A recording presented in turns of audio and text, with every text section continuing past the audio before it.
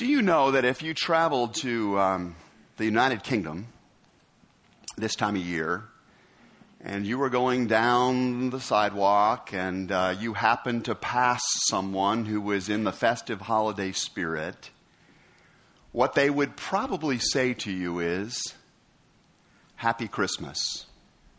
Happy Christmas to you." When I lived there in the United Kingdom for a couple of years way back when, I was often struck by this particular way of giving holiday wishes, this happy Christmas thing. And there was a part of me that always wanted to correct them. It's Merry Christmas, thank you. It's Merry Christmas. But the more and more I really sat with it, the more and more I realized that their way of saying it probably captures a little bit more pointedly the particular aspirations that many of us bring to this particular time of year. Think how much we associate Christmas with happiness. I know the kids do, right? We are all thinking about the kind of happiness we can bring into each other's lives. What particular thing in the home would bring a great happiness to somebody I know? What's missing in the golf bag or in the car, in the toy closet, in the tech arrangements, that if I get it, will bring a great deal of happiness. We're thinking in this time a lot about the people around us. Are they happy? That we're looking at the folks at the Christmas parties we're sponsoring. Are people having a good time? Are they happy at being here? We may be evaluating our own lives as compared to where we were last year at this time. Am I feeling happy? This desire for happiness reaches its crescendo, in a sense, in American culture during Christmas time each and every year. What exactly is happiness? How does it happen? How does it grow in us? And should it really be occupying as much of our energy as it typically does in the American experience?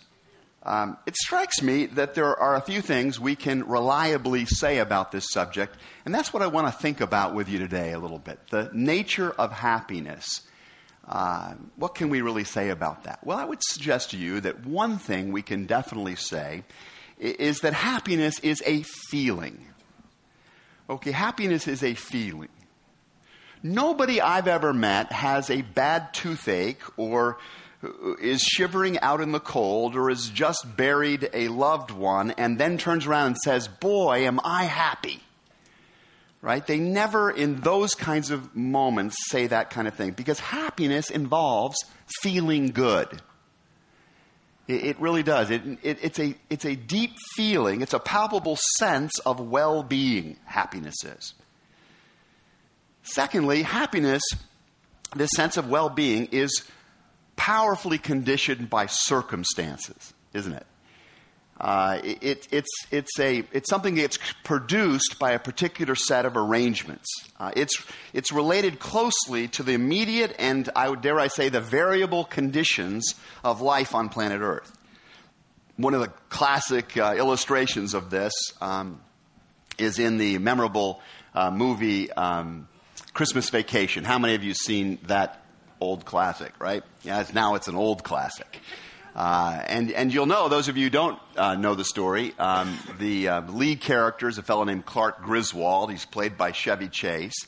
And he is going into the Christmas season fiercely and with great excitement and anticipation because he's had a huge year at business. Okay, he has been wildly successful. He is expecting a major bonus.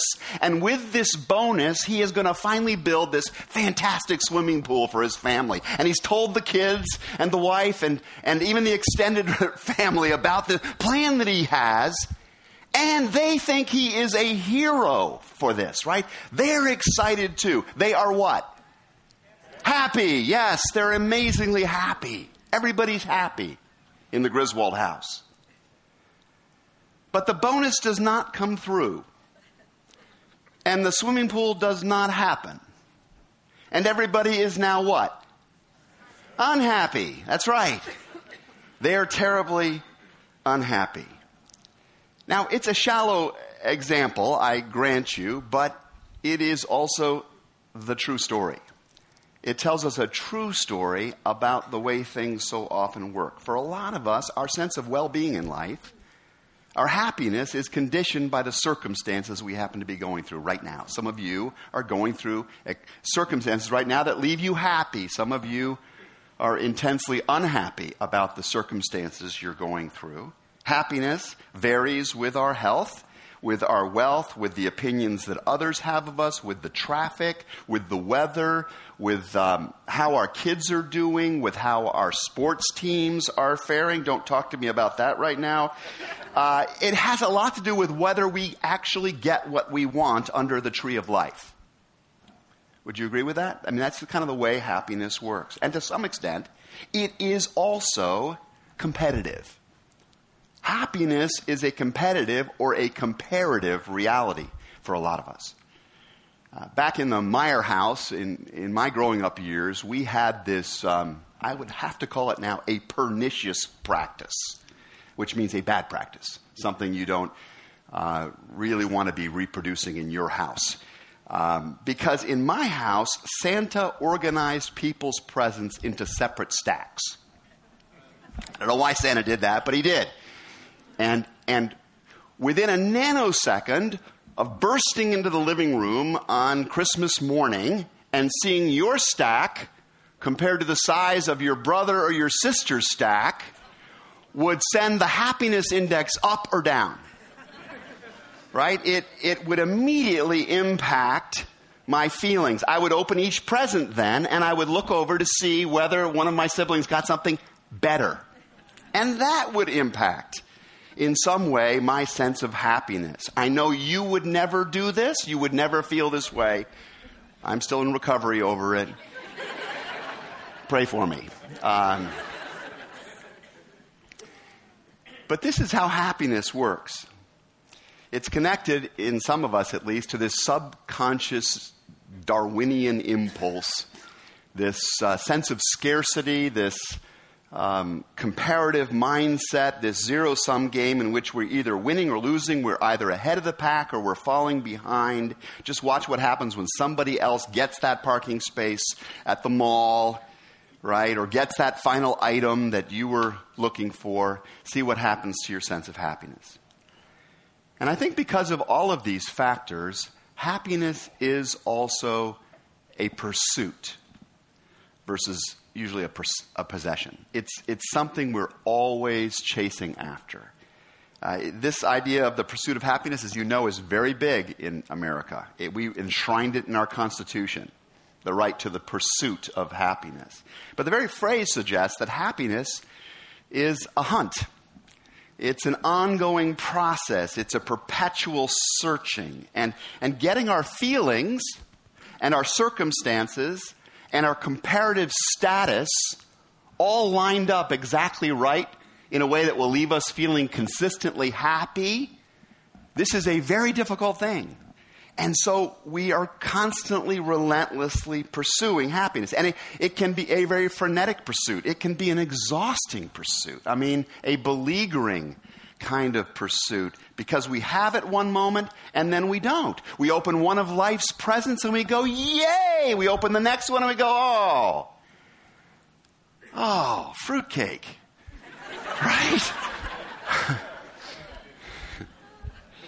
And I think this is why we need a truer story to build our lives on than the myth of happiness that's constantly being peddled in our direction.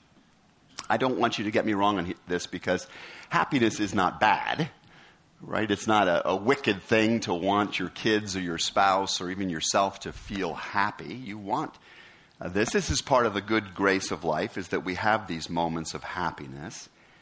But since that feeling is so volatile and so unpredictable and unreliable, why settle for mere happiness when God offers to us an even greater gift? As the Christmas story reminds us, when God offers us great joy. Great joy. Listen again to the message of the angel as declared to the shepherds in the story. I bring you good news that will cause great joy for all the people. I bring you good news that will cause what? Great joy for all the people. Now, most of us, I think, tend to have fairly romantic understandings of most of the characters that we meet in the Christmas story. It's not our fault. They've just been sort of presented to us this way. And the shepherds are no exception. We sometimes see the shepherds as these sort of knights of Bethlehem, these sort of brave, bold, wonderful, fuzzy figures. But the reality of the life of shepherds back in the first century was not always a happy one. May I just underline that for you? The feelings, first of all, that went with shepherding were not always pleasant. You were going to spend a lot of your life way out in the boondocks. You were going to spend a ton of your time exposed to the elements with very minimal shelter. You would be hanging around a flock of stinking sheep.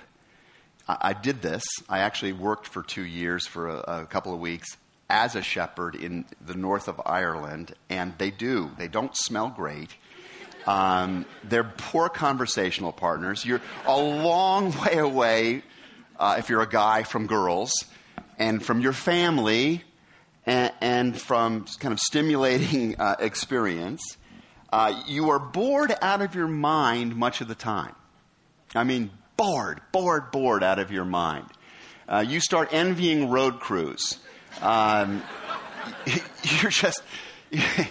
It's just not a fun place. You are then occasionally risking your life because marauding creatures come in after the flock and you've got to do something about that. And these circumstances are not ideal. Your feelings aren't good. Your circumstances are not great. And as far as competition for status goes, relative to other people, you're a loser. You are a loser. Shepherds were losers in the first century vantage point. They were scoundrels. They were widely seen as scoundrels, who the most dishonest class of people in the world, who grazed other people's land, who sold off the increase of the flock and kept the profit for themselves, even if they were working for someone else. In fact, rabbis routinely warned their congregations, don't buy from shepherds. These guys try and sell you some milk or some wool or meat. Don't do it. It's stolen goods. Stay away from these people. In fact, shepherds were viewed as ceremonially unclean. They weren't allowed into worship. You would not be sitting next to a shepherd in the first century. They were barred from serving on juries because they were regarded as that unreliable. In fact, a rabbinical commentary on Psalm 23, which I know presents a very different kind of shepherd to us, but a rabbinical commentary on that same passage sums up the attitude of the time, and I quote, "There is no more disreputable occupation than that of a shepherd." Wow. Can you see why these guys were not considered happy much of the time? And yet it is to these people, to them, the Bible says. That's the blinking word in the story. It was to them that God came to present the gift of great joy in their lives. How would you describe the difference between happiness and joy? What's the difference? I used to think that joy was just happiness with the volume turned up. Right? When I was really, really happy, that was joy. But I want to try and suggest to you the distinction between these two very different experiences in life. Happiness is a sense of well-being, okay? It's a feeling of well-being. It's based on, just literally the feelings. But joy is a state of well-being. Okay? Not a sense of well-being. It's a state of well-being that is based on how God feels about you. Not your feelings, God's feelings. It is the foundation of a sense of joy. Happiness comes from your immediate circumstances, as I've described, but joy comes from knowing your eternal condition, knowing the ultimate condition in which you stand versus the temporary changing circumstances of your life. That's the derivation of joy. Happiness is often competitive, as I said, it's comparative, but joy is much more often communal. Joy is something that actually brings us together as a people with others. It's something that magnetizes communities. It's a good we often feel in greater measure when we are with others. It connects us with others. It makes us eager to share with others. Happiness is a relentless pursuit that you're never going to ever be done with. But joy is like this inbreaking gift that comes to you, not of your own effort, and that stays with you and fills you up with a sense of wonder and gratitude. That's the difference between happiness and joy. And the shepherds we meet in the story, they're not happy people, at least not particularly, but they have become the recipients of great joy. Because out there in those fields, in the midst of that very difficult life that they're living, they are awestruck to find out that God sees them. He notices them. He cares for them enough to actually reveal himself to them. These people that weren't even allowed in church. God comes out and does church for them in the field. He sees them and gathers them into his glory. One of the principal roles of the shepherds in that particular region, in the hills around Bethlehem, was to raise the flocks that were used in the ritual sacrifices of the temple. The people of the temple were constantly sacrificing sheep, little blemishless lambs, repenting of their sin again and again, never sure they really had forgiveness. And those sheep were a crucial part of that. And now, in this moment at Christmas, God comes and reveals to those very shepherds who are raising those flocks the Lamb of God who takes away the sin of the world once and for all. He comes to them with this amazing news. The life of a shepherd, as you know, was an unpredictable challenge. Yet that night these men discover that whatever their immediate circumstances may be, they have a state of eternal security because they are those upon whom the favor of God rests. The ultimate sovereign, provident God has favored them. And they no longer need to be quite so anxious about the variable circumstances of their life. And as the shepherds go on to Bethlehem, these isolated men are suddenly drawn into community. A larger community than they would have ever experienced in any other way. They're introduced to Mary and Joseph, and they become part of what now is an expanding movement, a growing community that would one day reach out and include you, as it does right now, in the fellowship of the shepherds' lives, in the wonder of what God is doing to redeem this world. And the shepherds began to spread that good news. They became the first evangelists. These ones who were not even allowed to testify in court are now the ones who are the first sharers of the good, human sharers of the good news of the coming of Christ. If you remember nothing else I say, please remember this. Joy, the joy that God offers people, is a life-changing gift. It is a new foundation. It is an alternative power source in life. Joy is a life-changing gift. I was reminded of this recently when I was doing research for this series, and I came across an article from the August, one of the August editions of Gentleman's Quarterly magazine. I read GQ a lot because Mike Murphy and Pete Stearns and the guys I work with look like they could be cover models in that magazine. And I read it hoping to learn their secrets. And so I'm reading this, and there is an interview in GQ in August of this year with Stephen Colbert. Tell me you know who Stephen Colbert is, right? So for those who have been living in Belgium, Stephen is probably the most popular comedian, and certainly one of the top most popular comedians in America today, and the successor to David Letterman. And in this article, what you discover about Stephen, if you didn't already know it, is a whole lot more than most average Americans are aware of. Colbert's early life was not happy. It was far from happy for understandable reasons. When he was 10 years old, his father and two of his brothers were killed in a plane crash. And just a devastating tragedy. And he and his mom essentially are left alone together to fend, at age 10.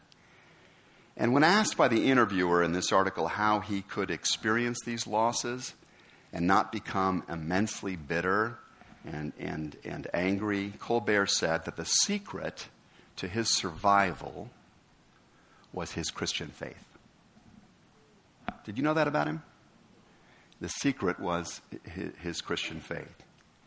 The context, and I'm quoting him, the context for my existence is that I am here to know God, to love God, to serve God, that we might be with each other in this world, really with each other in this world and in the next. And Colbert goes on to describe how in those really dark days, when they were literally out there in the fields by themselves in desperate conditions, his mom's faith held strong. And Colbert says he watched as through those days of unremitting grief, and those were awful days, his mom drew on her faith that even sorrow and suffering are inseparable from ultimate joy because there is a God who is sufficient, who's always at work, who never lets us go, and whose sovereignty and ultimate redemptive power can be trusted. And he saw his mom living this faith, and he heard this faith proclaimed in the Catholic Church where he attended as a boy, and it changed his life.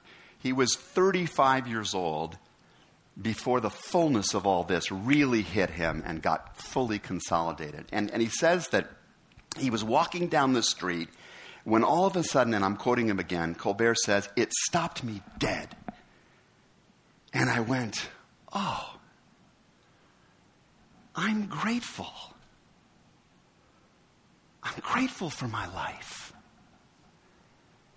And he said, I felt guilty in light of what I'd suffered and who I'd lost to say that. But I felt this surge of gratitude. He says it doesn't mean that I wanted all of it, but I can hold both of these ideas in my head. It would be ungrateful of me not to take everything I have in life and experience in life with gratitude. And to this day, on the desk of Colbert in CBS studios, sits this simple plaque containing a truth that he once heard in church, and I quote it, "Joy is the most infallible evidence of the presence of God." Ambushed by joy in the midst of the fields of pain, Colbert would go on to say, joy is the most infallible evidence of the presence of God. I don't know how it's going for you this Christmas. I don't know whether for you personally it's a happy time right now or whether it's a really hard time. I don't know what the days ahead actually hold for me or for any of us here in this room. I know there's a lot in life today that challenges the Clark Griswold in all of us.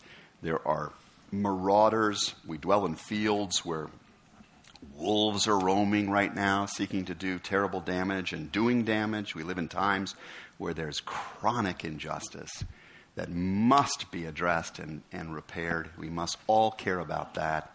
We live in a time of terrible division in far too many places, but we will not lose hope. We won't. As the people of God who know this true story, we will not lose hope. For I bring you good news that I pray will be the cause of great joy for you this day, to strengthen your life. God notices and knows you, just as he did those shepherds. He takes notice of you. He comes to you this season to reveal himself to you. The angel's coming to you to help you see the glory of his work and of your worth in his eyes. The divine favor that God has sent to rest upon you is a source of eternal security for you.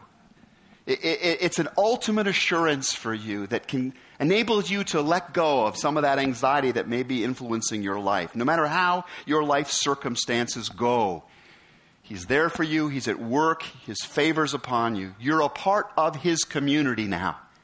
You're part of this communal joy, this expanding, powerful circle of his grace and his goodness. He's given you an immensely important role to play as a sharer of the good news that there's hope in this world because of God's presence with us and the power that he has to renew all of life. And so share with the least and share with the lost and share with the last. Be generous. Be gracious and hospitable. Extend invitations.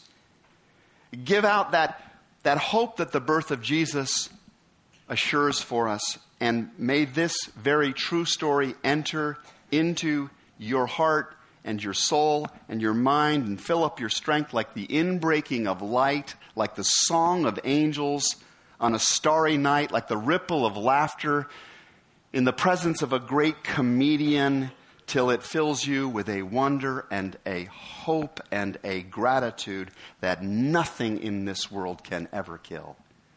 That's my prayer for you. I hope you have a happy Christmas. I hope you have even a Merry Christmas. But most of all, I wish you a truly joyful Christmas. A truly joyful Christmas. One that is filled by the great joy for which Jesus is the cause. For the reality is, the true story is, joy is the most infallible evidence of the presence of God. And I hope he fills you with that today and days to come. Would you pray with me?